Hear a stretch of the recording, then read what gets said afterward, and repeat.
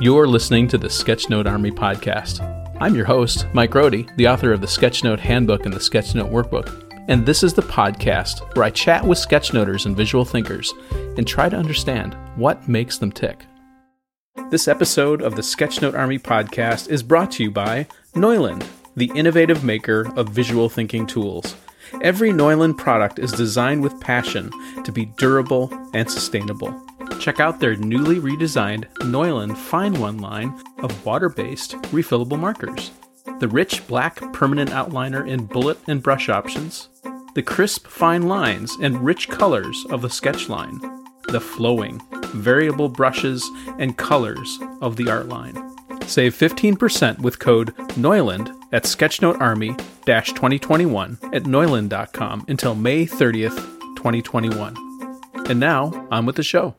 In this episode of the podcast, I have a great discussion with Martin Hausmann, a visual facilitator, author, trainer, and creator of the Beakablow visualization technique. Martin talks about how he developed his Beakablow approach and the ways it's helped thousands of people around the world express themselves visually through training and Beakablow visual dictionaries. You're going to enjoy this one. Hello, everyone. This is Mike Rohde, and I'm here with Martin Hausmann. How are you doing today, Martin? Oh, great. And thank you for having me. It's a great pleasure and a great opportunity for me. You're so welcome. Huge fan from a distance. I don't know why we haven't met before. I think we've swimming in the same pool and just at the other end of each other or something. So I'm excited to chat with you and learn more about the work you're doing. I think it's really important. I think we have a similar mindset, so it's really fun to discover people who are sort of doing the same thing from a different perspective. Before we get too much into what you do now, tell us who you are and what you do, and then talk a little bit about how you ended up in this space. Like, what drew you into visual thinking? Mm-hmm. Okay, thank you, Mike.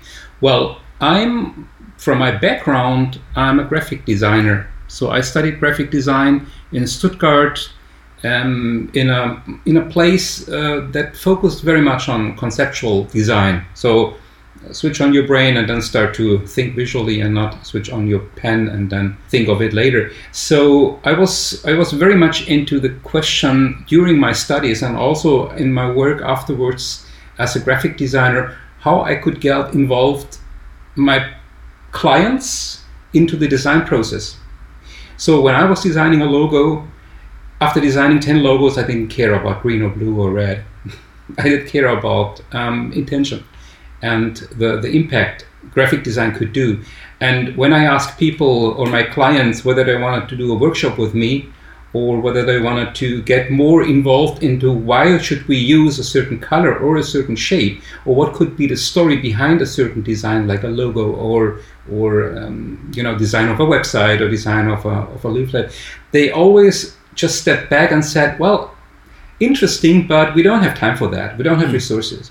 So this was the point, and I was in Cologne then, which is my hometown now. It's quite a very nice place in Germany. So I met Holger Scholz, and he is, it's been actually 20 years ago now. He is the founder of Kommunikationslotsen, a company name that nobody in the English-speaking world can ever pronounce. But anyway, Kommunikationslotsen was and still is a facilitating company and community. So I asked him, could you just do a workshop with me, with my clients, because I'm not that much into facilitation. I'm a graphic designer, I'm into design, and try and develop the design, the logo, the colors, the look and feel, whatever, along with the clients. So he said, yes, let's try it out. But actually, we never just got to that point because people just didn't see a sense in it. Maybe there is no sense in it. But anyway, this is how the contact between Holger and me established. And one day he showed up and said, Martin, you're a graphic designer and an illustrator. Can you do graphic recording? And I thought, never heard of that, but I said, yes, of course I can. That's a way to learn, to claim you can do something. That's my way of learning. And he just took me to a conference where he worked as a facilitator in an open space or world cafe setting. And I was really amazed how easy it is when you have the right preparation, which is not that easy, but how easy it feels when people get together with the right large group intervention to talk to each other. And I was just there on the pinboard having some pens and just trying to follow the process. And I'm really happy I don't have this result anymore, because it's worse than anything that people can do after a 2-day training with Bicablo now. So, but that was my start. And like 20 years ago, nobody knew about graphic recording or about visual facilitation, and Mike Rohde wasn't there to introduce us to the term of sketchnoting. So this was like a pioneer situation. And since people liked the idea of having this graphic recorder with the facilitator, we just moved ahead. And then, colleagues started to address us whether they could also learn how to visualize. And I said, well, I have this graphic recording, or not graphic recording, but graphic facilitation and graphic design actually background. And I studied also in the field of illustration, so I knew how to draw. And then we thought of how could we just make a very, very simple visual language that anybody in the world can learn in 2 days. This is usually the time frame for the training here in Germany. So that's when we started to think of visualization and visual thinking. And so that's the beginning of a long story. Now I'm the founder and co-director, along with my colleague Karina, of the Bicablo company. Bicablo is a word that doesn't make sense. It doesn't need to. It sounds funny. It's Bilderkartenblock, which means a block of cards with pictures on it. And it was actually the idea, or I think the name was the idea of Guido Neuland, who heads up the Neuland company, because he used to be a sponsor for a conference of us, and then we got together in the evening to talk about collaboration, and we started just to think of products we could do together. And then he said, I have this Moderationskartenblock, so a block of cards for facilitation. Could we do just the same, like this block, spiral bound and nice to handle, just with images? And then it's not a Moderationskartenblock, it's a Bilderkartenblock, so it would be Bicablo. So this was the start of the brand. Gotcha. And since we were possibly the first, not really the first ones, but among the first pioneers in Germany to work on visual language, this got quite successful, also because Neuland had all the clients that use pinboards and flip charts and markers. So they were trainers and facilitators, and they liked the stuff, and they came to our training. And then in the end, we got our own company, which is the Bicablo company now. And what we do is, of course, a lot of training. I think last year, before Corona, we had about 6,000 participants in our training. Wow. We have about 30 people here in the Cologne area mostly, so in Germany, that do the training, and also graphic recording, visual facilitation, and visual storytelling for our German headquarters here in Cologne, and another 30 people all around the world. So we have a global team that we can address to, and do like a franchise system, do our training methodologies in Peru and in China and US, Canada, wherever. And that's growing. So that's fantastic. That's a good story, because it's a story about a community. That's what I like. Yeah, I agree. I think sketchnoting in the same way as a community, I think that's what makes it interesting. So this is also interesting to me, because it's sort of self-perpetuating in some ways, right? And I really like too I wanted to come back to, you said that the first work that you did with this colleague was terrible, right? You would never want to show it, but in some ways I think it's really important that you did that first step, right? It's the idea of agility, that you start with something, right? If you have something, now you can build on it. If you never did that first one, then you couldn't do the second one and the third and the 100th and now teaching, right? So it's really important that the first one happened, because without that first building block, you can't move forward. So I think that's pretty interesting to hear. I feel the same way about my first sketchnote, that where I intentionally did it. I look back on it and it's okay, but it was really the formation of that idea. Compared to what I'm doing now, it's not at the same level, but I've also had many years to work on this technique. So it's pretty interesting to hear that origin story. That's basically the main idea almost the operating system of our training concept. People come in and say, I don't know if the proverb exists in English. They say we have two left hands. Oh, yeah. I can't draw with this one and I can't draw with the other one as well. So what we basically do in the training is to give some very easy to learn, well, it's a technique that we teach, but also the setting and the spirit, that people get very, very little success steps every 5 minutes. Mm-hmm. So I can draw a light bulb. Wow, I can draw a light bulb combined with a person. Wow, I can draw a light bulb combined with a person in a speech bubble. And I can add some shadowing. So it's very short steps of success. And of course of positive feedback from the group. And that's the way I think people learn. It's always to have short experiences of success and of I wonder what the English word is. In German we say Wirksamkeit, that you're able to do something, to cope with the problem or whatever. And when you do it in very short steps, people stay there with fun. And if it's looking not that good, they look just to the other person on the flip chart next to them and they see it's not better there. But after 2 days, they see, wow, we've done a really, really big journey in little steps. And that's a secret actually behind learning in general, not only visual learning, but behind learning in general. And you just applied that for BICA-Blow training, where it's almost like micro-confidence, right? It's a micro confidence builder. And then you keep on building these up, and pretty soon you have, confidence in general after 2 days when you see where you started and where you've come to. That's got to be a pretty exciting feeling for your students.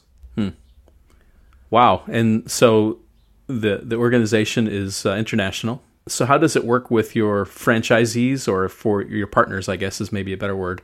What's a typical path? Do they take the training and decide, I'm so excited about this, I want to be a representative, and then there's some other training that helps them set up? Yes.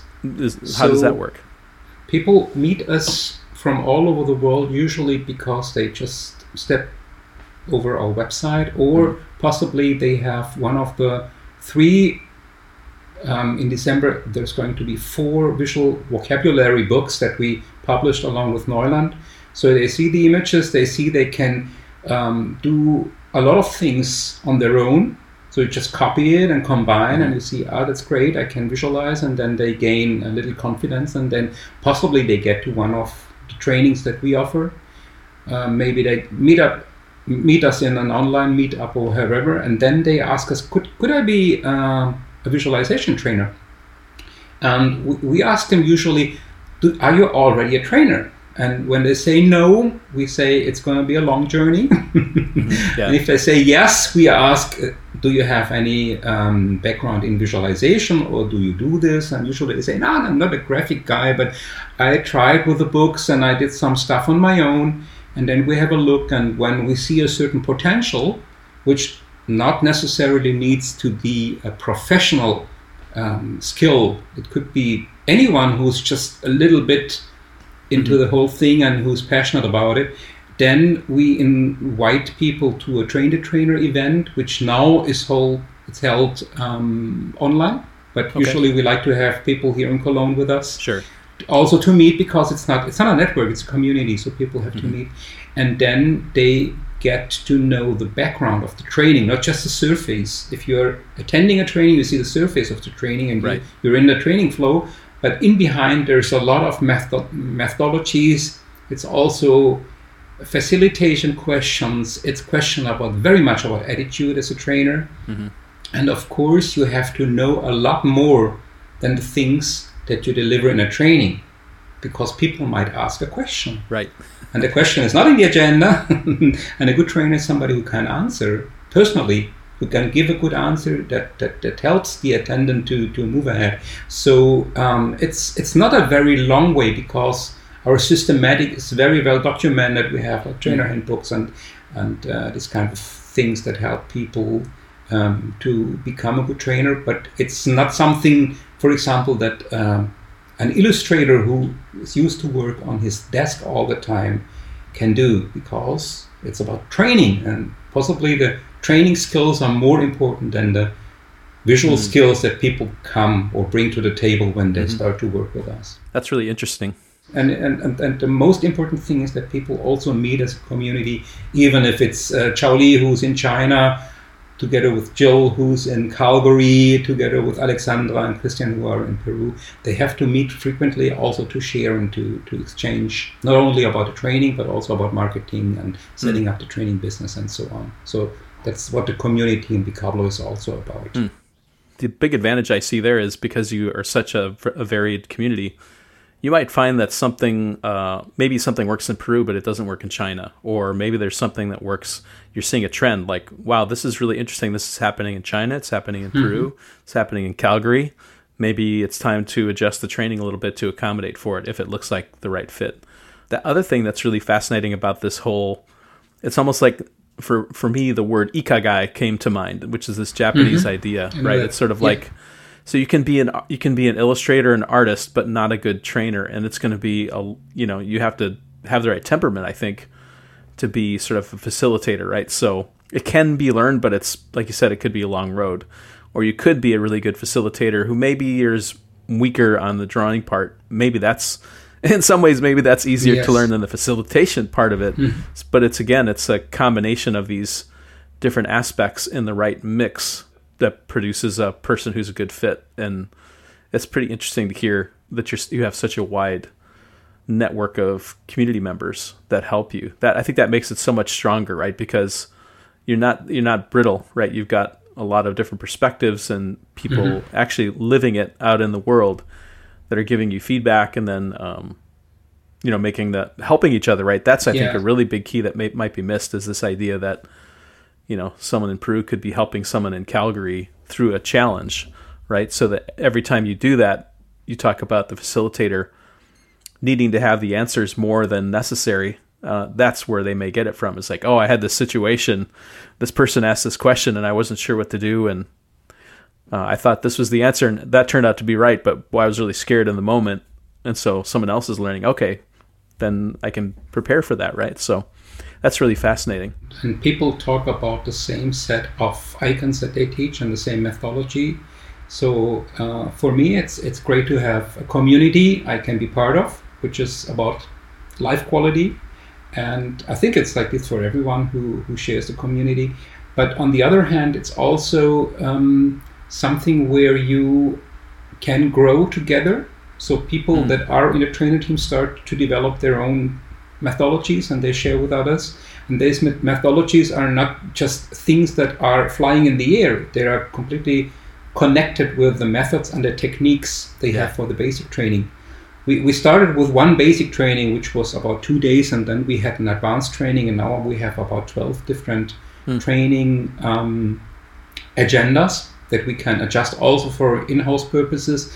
But even if we've done training number 13 or 14, it's still the same assumptions about visualization and still the same attitude towards the group and towards drawing.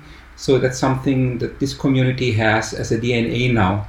And that's something, for me, it's something really huge and nice to watch. So I can become maybe a writer again. So I like to write books. So I like to step back and set the scene for other people. And that's a nice thing about having the community. You don't have to be in front all the time.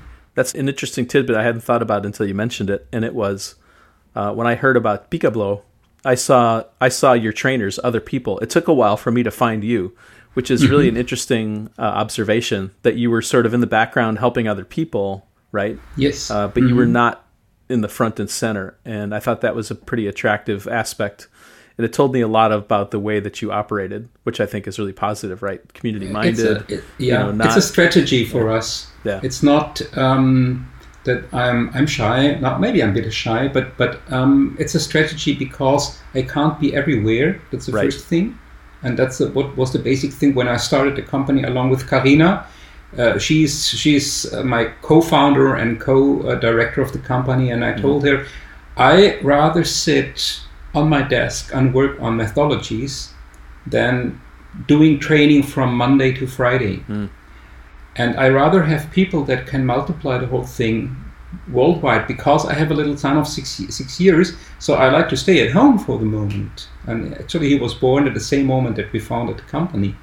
So it was some sort of also marketing thing that we thought it is not 1 or 2 persons or 3 persons that are like the superheroes of the whole thing. It's a large community of people, and it's an idea behind. And when you are part of the brand, you carry this idea, and it doesn't matter if you do a training with Chao Li or with Stefan or with Jill or with the other Jill or with somebody else. It's always the spirit and the methodologies and the techniques and the whole thing just delivered by one person who's part of it.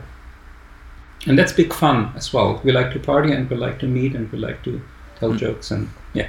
Sounds like a you great won't community. do this alone. Right. That's really great. You mentioned in passing that you have books. Tell me a little bit more about the books specifically. I've seen those on Neuland's site. I'm an ambassador for Neuland, so I'm aware of them from that perspective. But I would love to hear more. That might, because it sounds like that is an entry point for some people, right? That that they can come in through the books first and then go to the training. Yeah. So talk about that a little bit. So if you want to start right away, it's easiest to buy the first Bicablo book. It's called Bicablo 1, and it carries the easiest pictograms that we have. So it's a good starter. You get them exclusively at Neuland, so you won't get them at Amazon or wherever else. You get them at Neuland.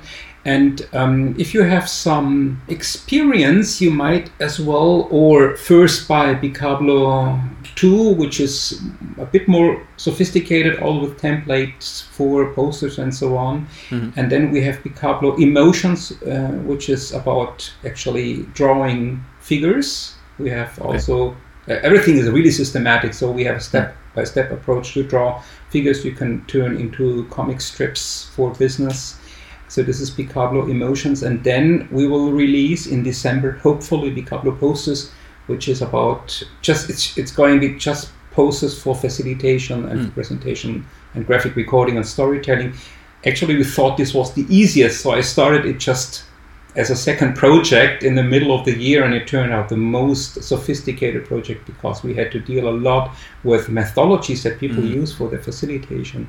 So this is going to be released in December, hopefully, maybe in January. We don't know about the release date because Corona is involved in everything. Sure. And if you want to get deeper into not only the drawing of icons and the designing of posters, but want to know a little bit more about the business, about the attitude as a visual facilitator, or you want to know the difference between a visual facilitator and a graphic recorder and a sketchnoter and a visual storyteller, if this profession exists, I suggest to buy the Uzmo book. Uzmo is also a funny word that has no meaning, although you can form a light bulb with the 4 letters. The U is just the basis of the light bulb, and the O is the glass bulb, and you have the M like the spiral with the light. I see. So this was a funny idea.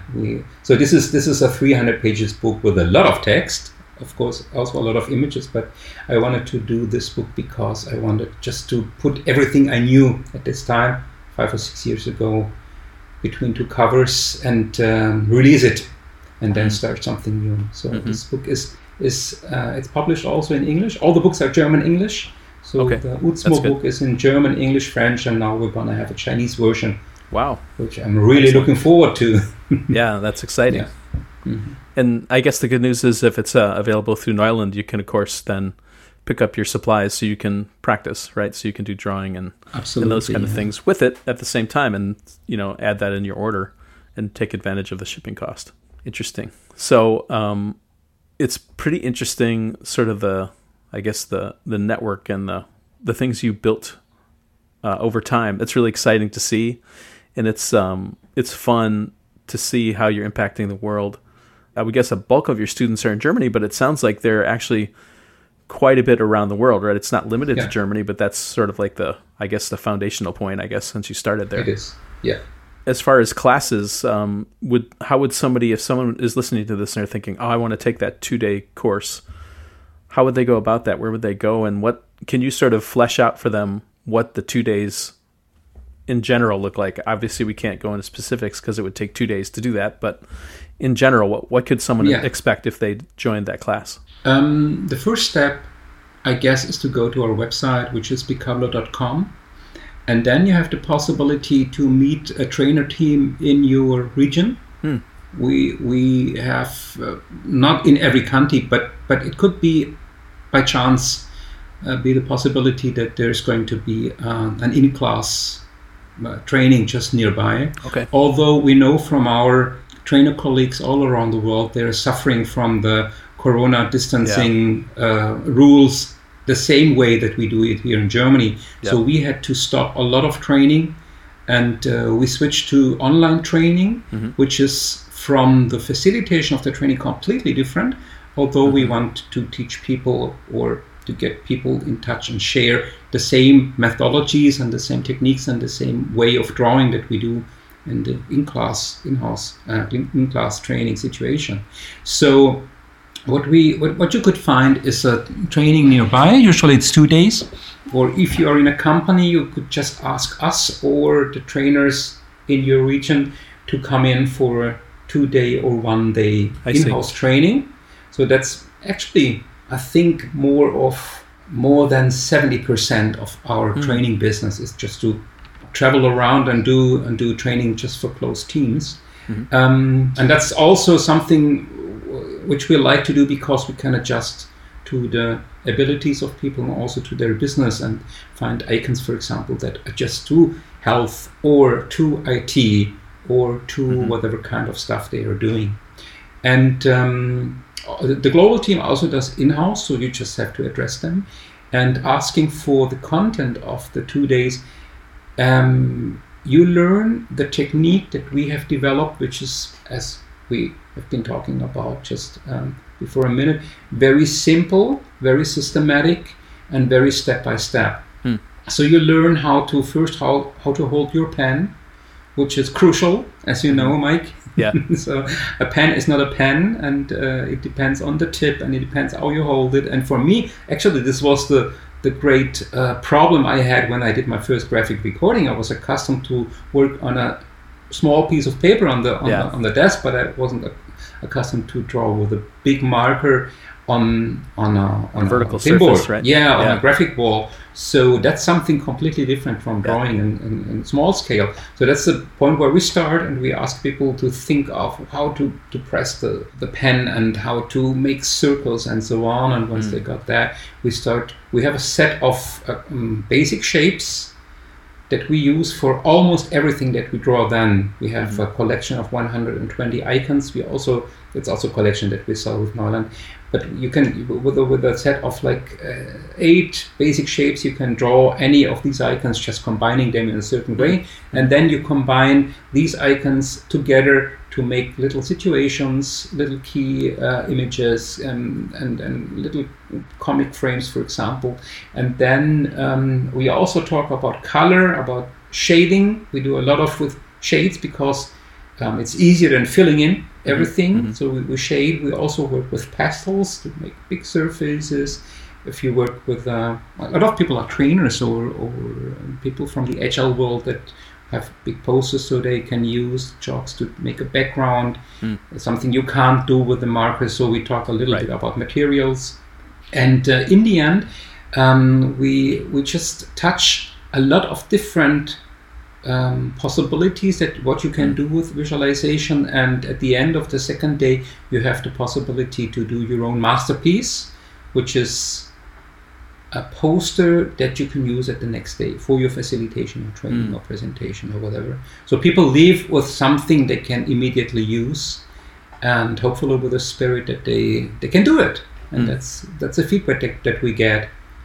Some people say, I haven't learned that much in 2 days for all of my life. Wow, and that's something we are rejoicing about. Yeah. Mentally tired after a 2 day. Yeah, it will be. It's exhausting.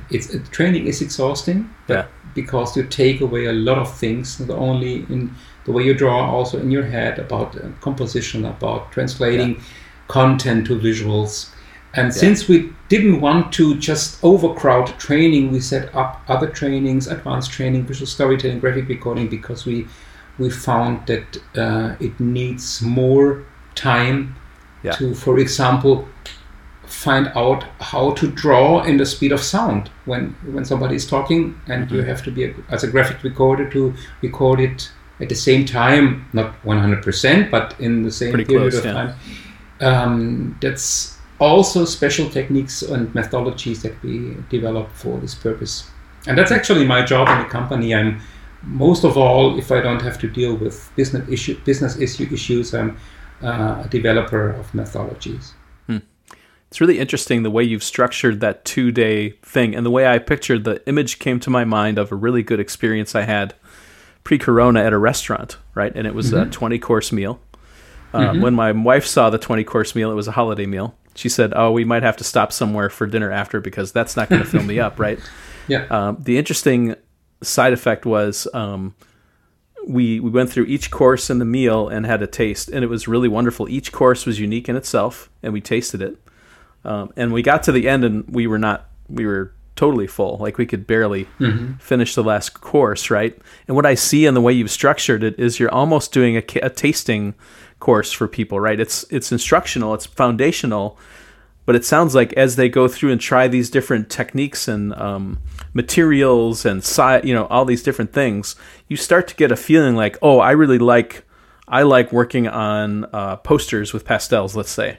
Right, and markers, right? So that's where I'm going to go, right? And then you can say at the end, well, what spoke to you the most? And then you can direct them to another training where you go more deeply into that, right? So it's a way, in a lot of ways, for your team to identify for the student what might be a good fit for them, or maybe the facilitator actually sees like, wow, you're really fast and really good at this part of it. You should consider going deeper in that space, right? Your trainers will probably spot that as well. I think we just set the foundations for everything that comes. We have people that want to attend, for example, the visual storytelling training, which is a part of a curriculum with 4 modules. So they say, no, we didn't do the basic training. We learned it by ourselves, and we want to directly attend. And then we say, you can. We don't want to prevent you, but you will possibly see that you're lacking some things that you need to be at the same speed than the other people's in the training. And sometimes people just teach are self. How you say they teach themselves? Self-taught, I guess, or didactic teaching. Yeah, they learn it from the books and doing it on their own way. And that's perfect. And sometimes people, after the visual storytelling training, say, now I have to do the basic training because they found out they are lacking some of the basic issues like holding the pen or drawing the icons that we offer. So it's like a meal, but it's a meal where one course is just over the other, it's you have a certain foundation, which is for me the working with the hands, and then you have another foundation, and then it's just like a pyramid, and you have to do every step in order to get to the next one. And you get to the point where you're able to design your own posters, and then you might think after a certain time, now I would like to be a graphic recorder and do this in real time.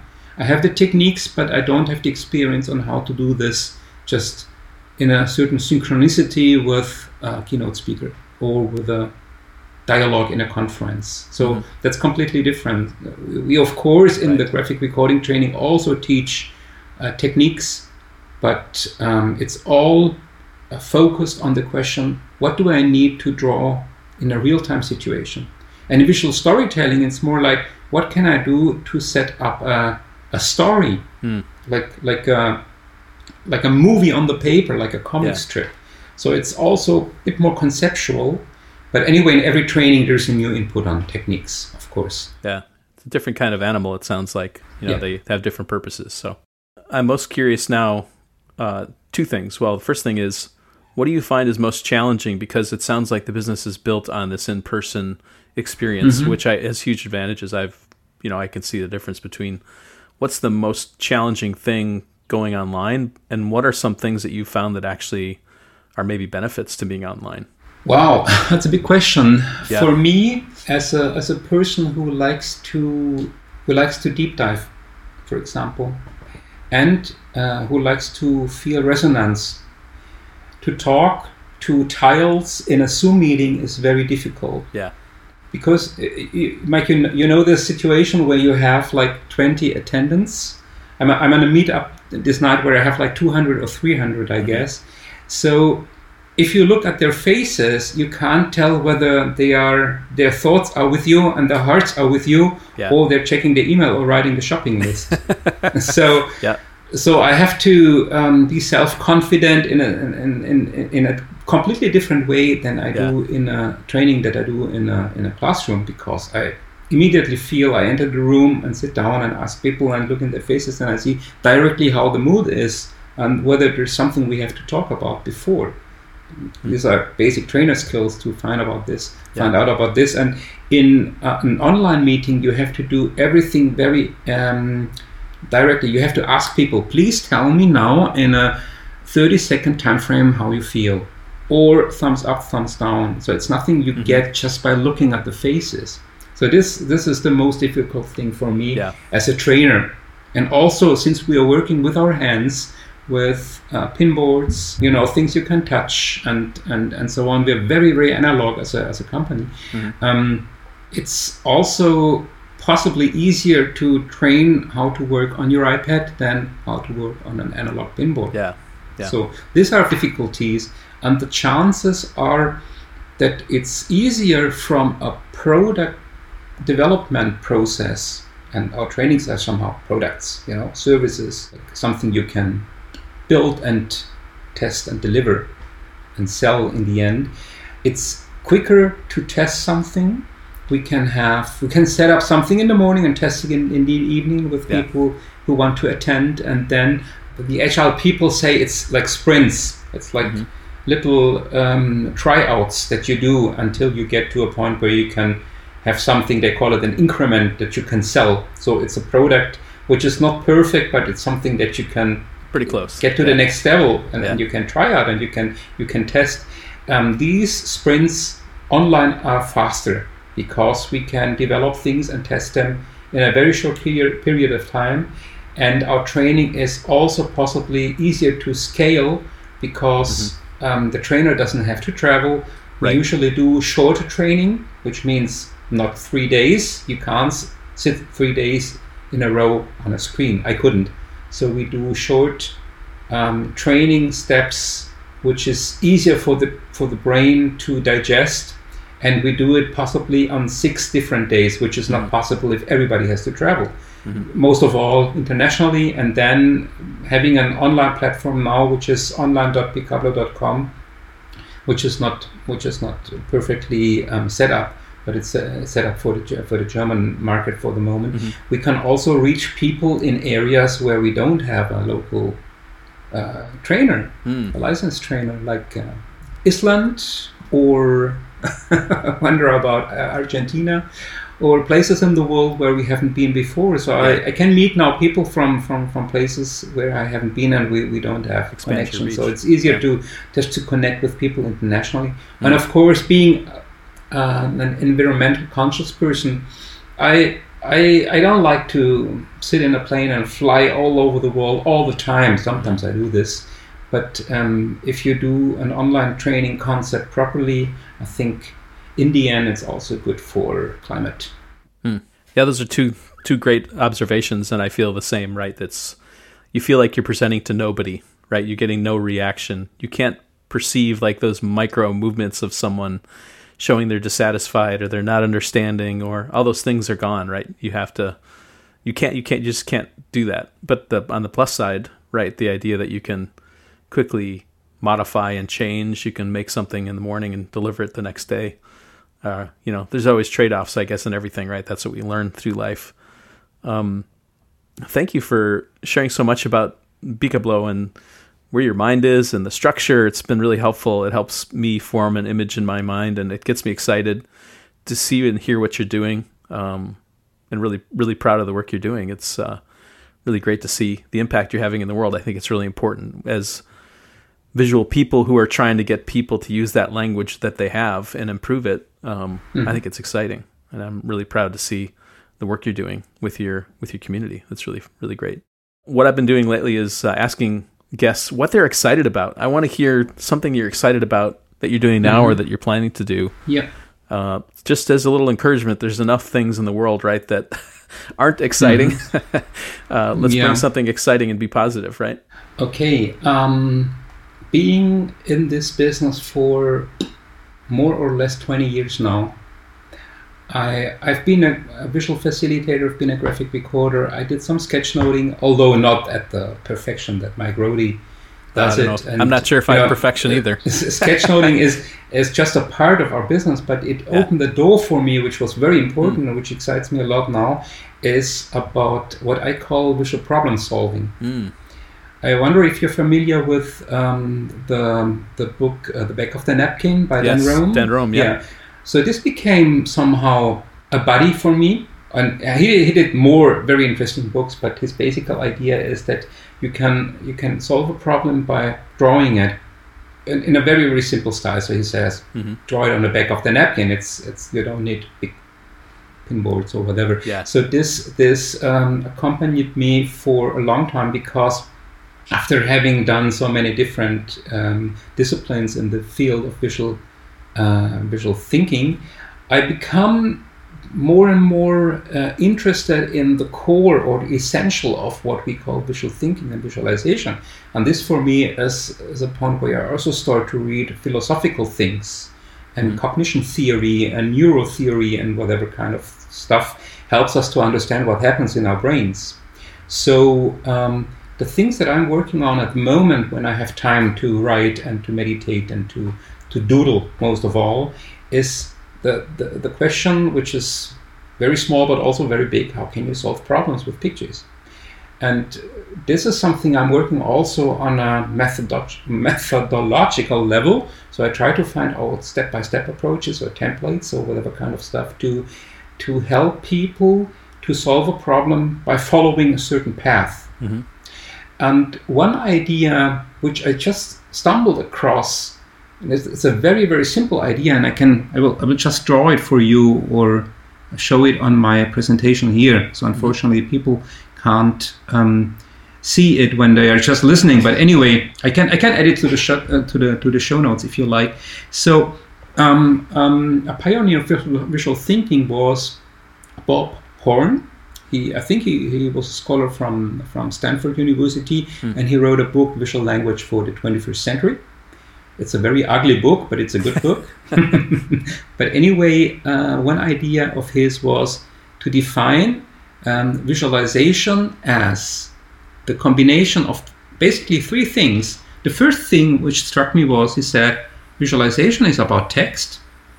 Wow, text is part of visualization. That's what a lot of people are not aware of when they come to our training. They just design a poster and it's just visuals, and they are somehow surprised when they are not understood. So text is just a basic part of it.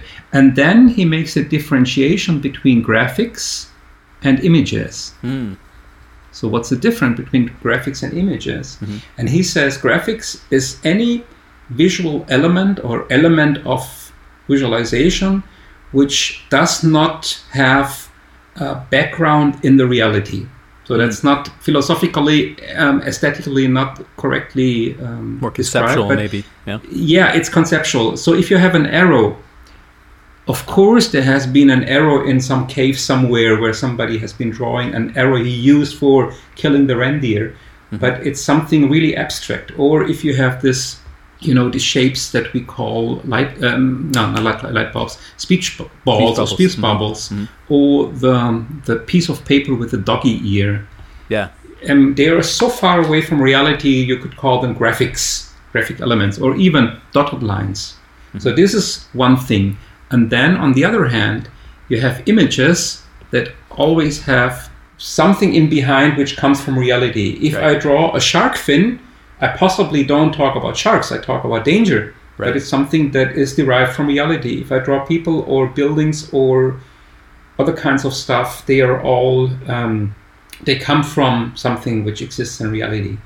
And therefore, if you combine all of them, you get all the parts you need for visualization. So visualization is an intersection of three of them. And Bob Horn says, when you take two elements, graphics and text, or text and images, or images and text, and images and graphics, you already have something you could call visual language. So this is really a simple definition I really liked, and I started to just think this over and wonder, because I'm more a conceptual and a systematic person from my background and also from my way of thinking, what could we do to make it easier to start from the blank page, for example.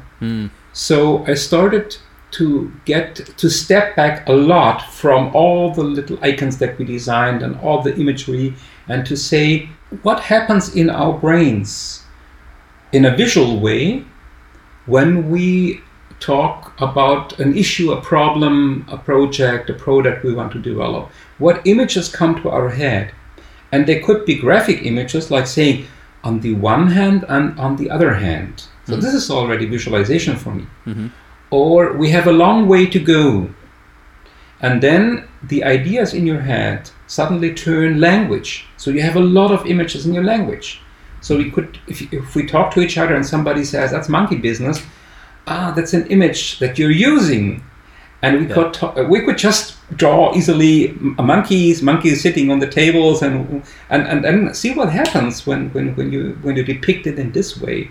So this is what David Sivert, great pioneer of visual thinking, already back in the 80s and 70s, said, if you have like this generating image that you're using in your language or you have in your head, you can work with that, and you can ask the question, what kind of monkey business is it? What are monkeys doing? Are there different monkeys? Are they just all the same? So you work with images in your language, and you use the piece of paper just to help the other person to understand. And this could just reframe the problem. And that these things about reframing, how to ask questions, where you find pictures, and so on, are the things that delight me a lot. And I try to find out how to use all of this knowledge to set up new methodologies and maybe write a new book about that.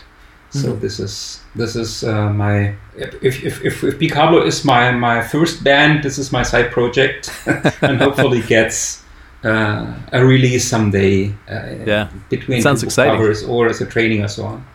Yeah, it's really great to see that after 20 years you still get excited about this. That's a good sign that there's still more. It's an endless opportunity to learn and to share. So that's really great. Thank you for sharing that. I want to shift now. You sort of tipped your hand a little bit in saying that you do lots of analog work. We talk about tools, right? People who listen to the podcast, they love hearing about new tools because you just never know what tool might change the way you work. So it's important, I think, that we share the tools we use, because someone might discover something they didn't think about. So talk a little bit about the tools that you like. We'll start with analog first, and then if you like, you can switch into digital tools that you're using. Well, talking about analog tools, of course, I like all the range of Neuland and the products they do. Also because it's a small company. It's a company which is on the countryside in Germany. Yeah, and they develop things just from the practical work for practical work, and they do a lot of prototyping, and they try out a lot of things, and then they look for the feedback of the visual practitioners and how to improve them. So it's not products that are conceived in a brainstorming sessions. There are things that are conceived in the workshop and built with their hands and improved with the feedback from the community.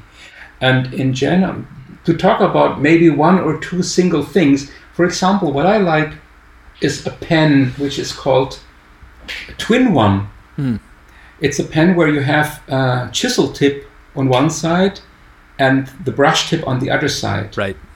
And since I like to work very quickly when I talk about visualizing at the speed of sound in a dialogue, I don't like to switch pens. They are lying around and we have to put off the cap again and put it on. So I like to use very simple things that are versatile in a way. So this pen with the two tips was just great for me for just using one pen and not having to carry two pens with me. So that's just an example on the great work that Learned is doing. Yeah. It's hard to pick one tool from their line. They have so many great tools. Yeah, that's right. But also another thing which I like to use is, for example, they have a flip chart you can turn into a table. You just switch it from like this to that, and you can also change the height of it. Interesting. So that's great. You can work on a flip chart like this, standing next to each other like on a coffee table and working on that. So that's also something I like. And also something which is not a tool but gave me a lot of inspiration are the books by Ed Emberley. Mm-hmm. You know Ed Emberley? Yes, yeah, of course. Brandy Agobek, she's a friend of mine. She's also a great visual facilitating writer and trainer and so on. So she introduced me to the children's books of Ed Emberley, and he does exactly what we do, but in his own style. He teaches you how to draw a complete pirate ship with pirates and cannons and sharks and everything, but also step by step. And you just look at a little red square, and then some ears are added, and a body is added, and everything is just so simple, and you have so much fun looking at the pictures. So this inspired me a lot. So if you want to start to visualize, buy Ed Emberley's books and rejoice. Yeah, his stuff is great. Yeah. Is there any, so we know you like Neuland pens and they have lots of paper products. Are there any specific, like in your daily work, is there like a notebook or sheets of paper that you typically, like if you were forced to narrow it down to something, what would you choose for your paper that you would use with your Neuland markers? I always carry, I always call it my external brain, my exobrain, which is a sketchbook in A5 format, landscape, so like that. Horizontal, yeah. Yeah, I always had them in double size, but I found it easier to carry a small thing around because I always carry it with me. So what I like about the size and this specific product is that you can just put it open on the table and it doesn't close by itself. Lays flat. So it's flat. It has a special binding, and we're going to do the next Picablo visual vocabulary in the same kind of binding. Because I like you just put it on the table and stays like that without the pages turning by themselves. And what I like to have it that is cheap, so I use it all the time when I walk around my company, from desk to desk, and my colleagues ask me, Martin, can you just give me inspiration on how to solve this tax problem? We have a change of the embedded value tax in Germany from 90% to 16%. What do we do with the training price? And I always say, stop, I have to use my exobrain and then draw things in this little sketch pad.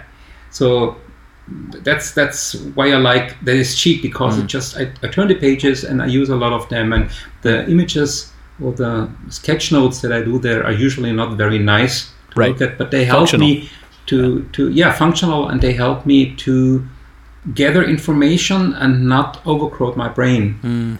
There's a psychological research that said that you can keep in your mind like 5 to 7 things at the same time. With my brain, it's maybe 3 or 4. If I go in the shop without a shopping list, I'm completely lost. So I have to, every information I have to want to use or want to put together, I have to put on the paper, and therefore this exobrain helps me in a very simple way. You can also use your iPad if you any kind of thing. Same thing.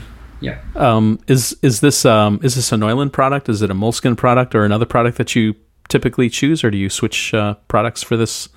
Actually, size? It's from my local art shop. Great. Don't even know the brand. Okay. But I think it's not the question whether it's a certain brand. It's just it's more that it's so format, easy and cheap that you will always carry it with you, and you can use it all the day, all day long, maybe. Gotcha. Great. What about digital tools? What are the digital tools that you're liking these days? Actually, like a lot of people, we switched a lot from our training delivery tools as well as the all the things behind.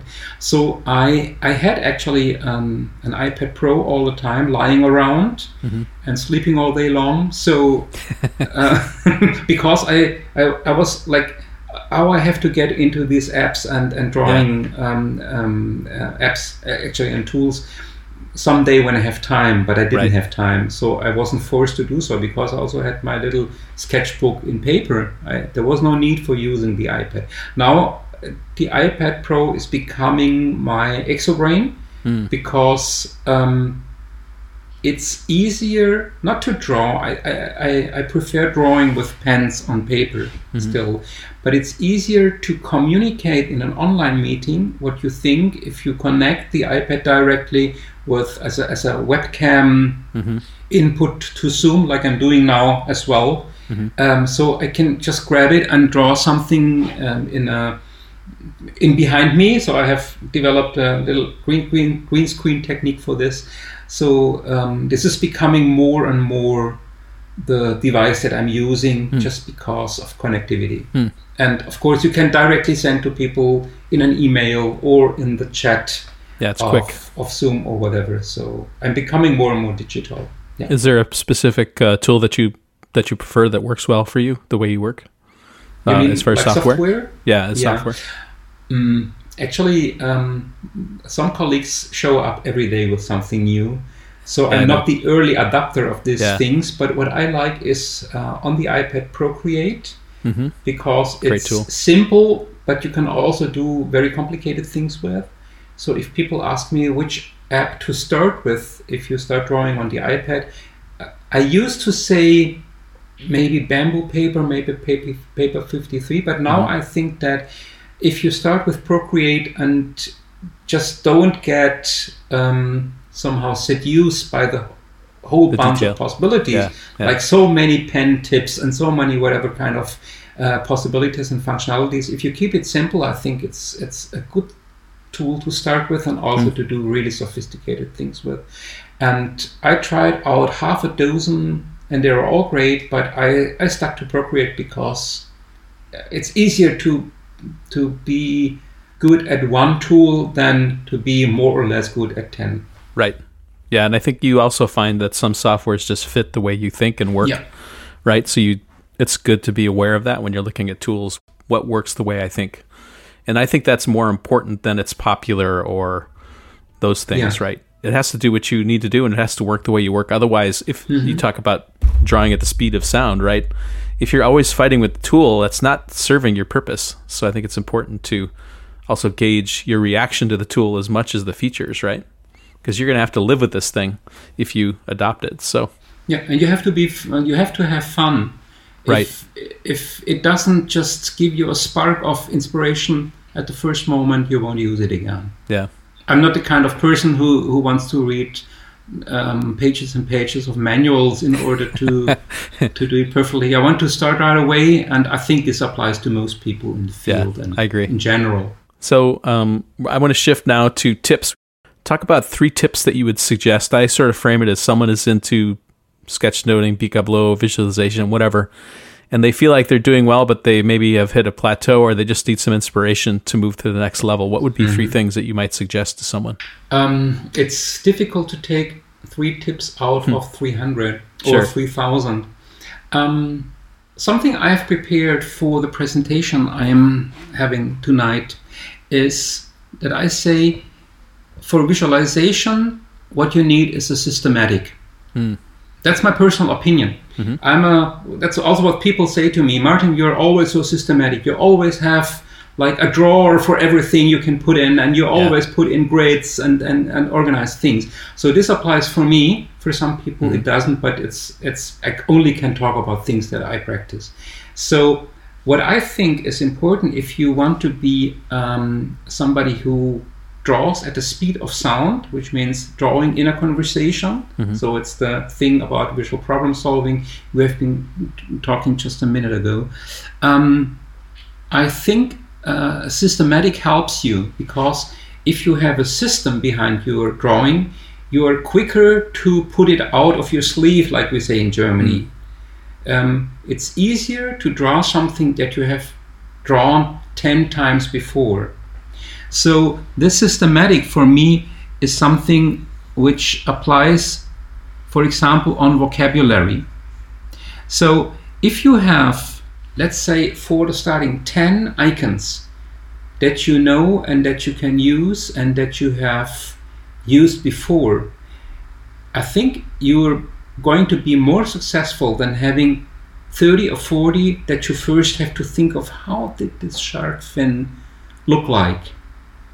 And when I do this real-time sketchnoting or real-time visualization on the back of a napkin, I usually use my way of drawing people from the Picablo Emotions book.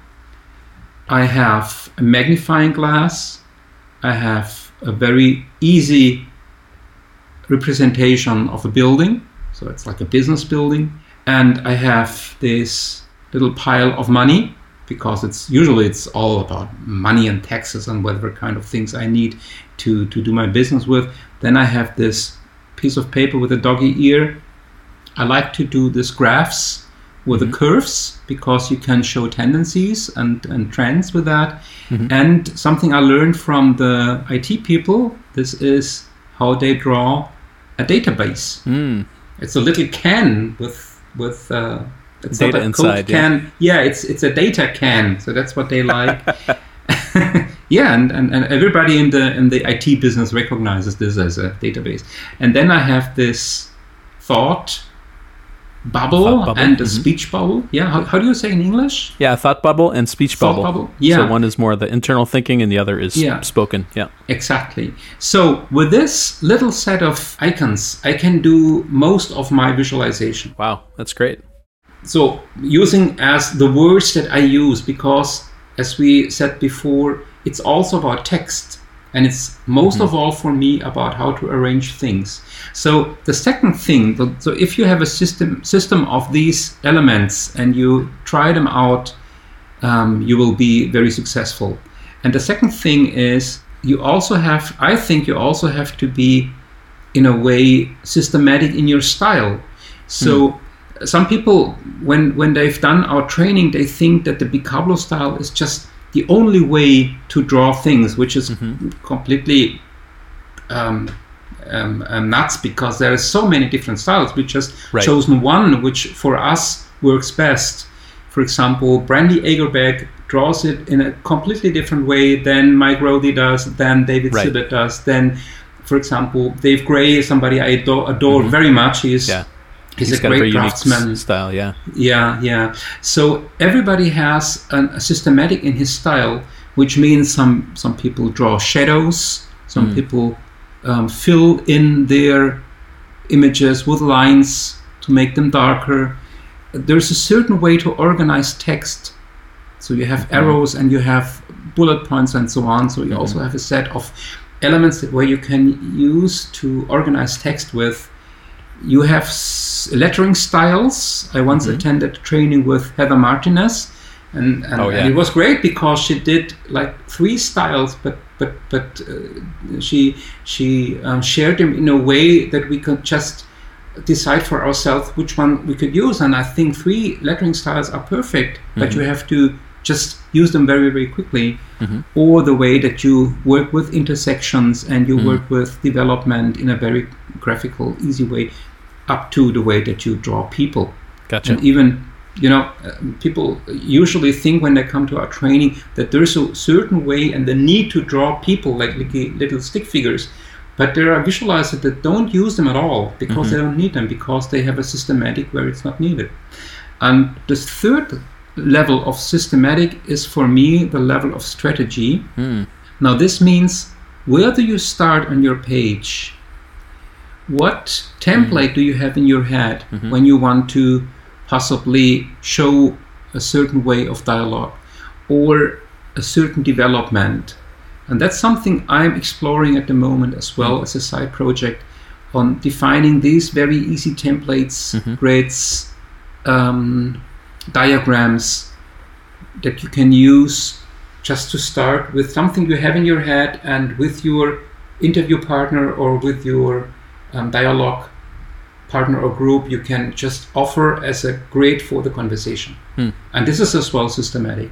So I always ask people to think of a systematic as an aid and not stick to the things that we teach in our training, but to find their own style. Because we can just set the spark and give a piece of inspiration, and then people have to find out about their own style and their own way of thinking, and their own way of visualizing in the realm of their company or business or consulting practice. It's almost like you provide, in the BeagleBlow way, is you provide the foundation. Yeah. And then each individual student then takes that and builds a systematic approach towards the elements they use often, right? You talked about when you went into individual companies. Some companies are IT. They don't care about legal icons, right? But maybe a law firm Possibly, does, right? But so, sometimes they need them as well. Yeah. Yeah. So there's some crossover, but maybe some uniqueness. And then the style is your own way, which is most fun for me when I see people's work, is how their style comes through. Like when you see a Dave Gray drawing, you know it's Dave, or Brandy, or Ben Falis, right? Or whoever, their style is unique and you can spot it pretty quickly.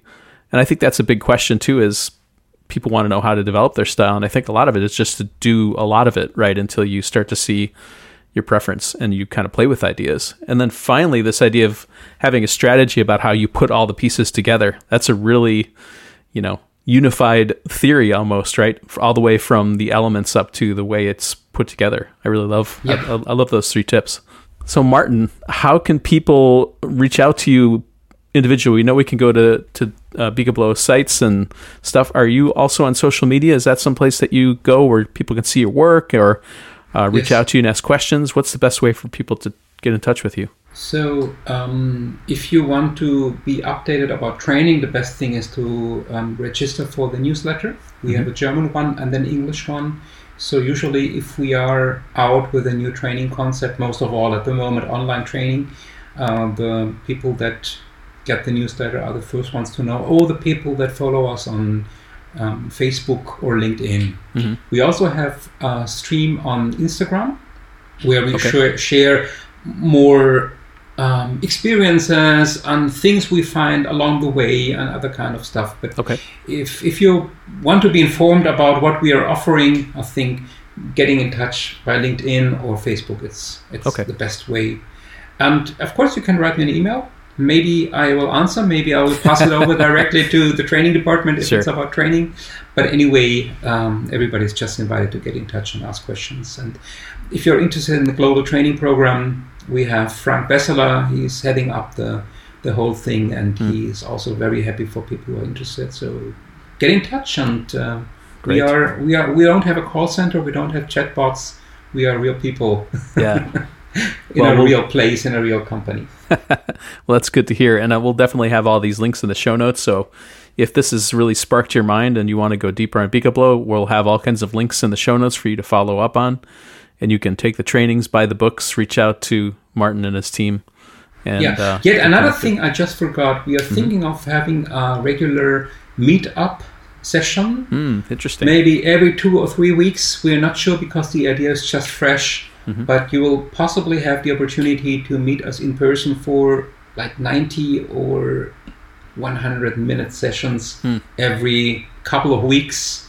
So it will be free, and everybody's just asked to join in and share. And we like this kind of things to also try out things we develop for our trainings.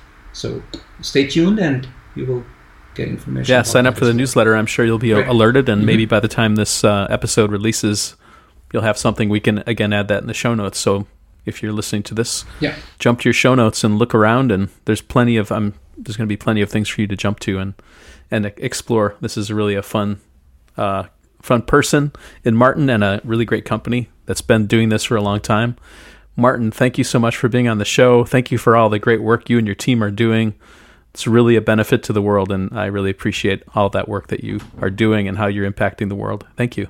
Thank you, Mike, for having me. You're so welcome. And for those who are listening, this will be a wrap for another episode of the Sketchnote Army podcast. Until the next episode, talk to you soon. The Sketchnote Army podcast was created by me, Mike Rohde, and brought to you by Rohdesign Studios. It's produced and edited by Alec Polianis of AMP Creative Studios. The theme music was created by John Schiedermeyer. To support the creation of this show, I invite you to buy one of my books, the Sketchnote Handbook or the Sketchnote Workbook. You can find the books on Amazon or go to peachpit.com and use the code RODIE40 for 40% off. Please share this podcast with other visual thinking friends and be sure to leave a nice rating on iTunes or your favorite podcast listening app so others can find the show.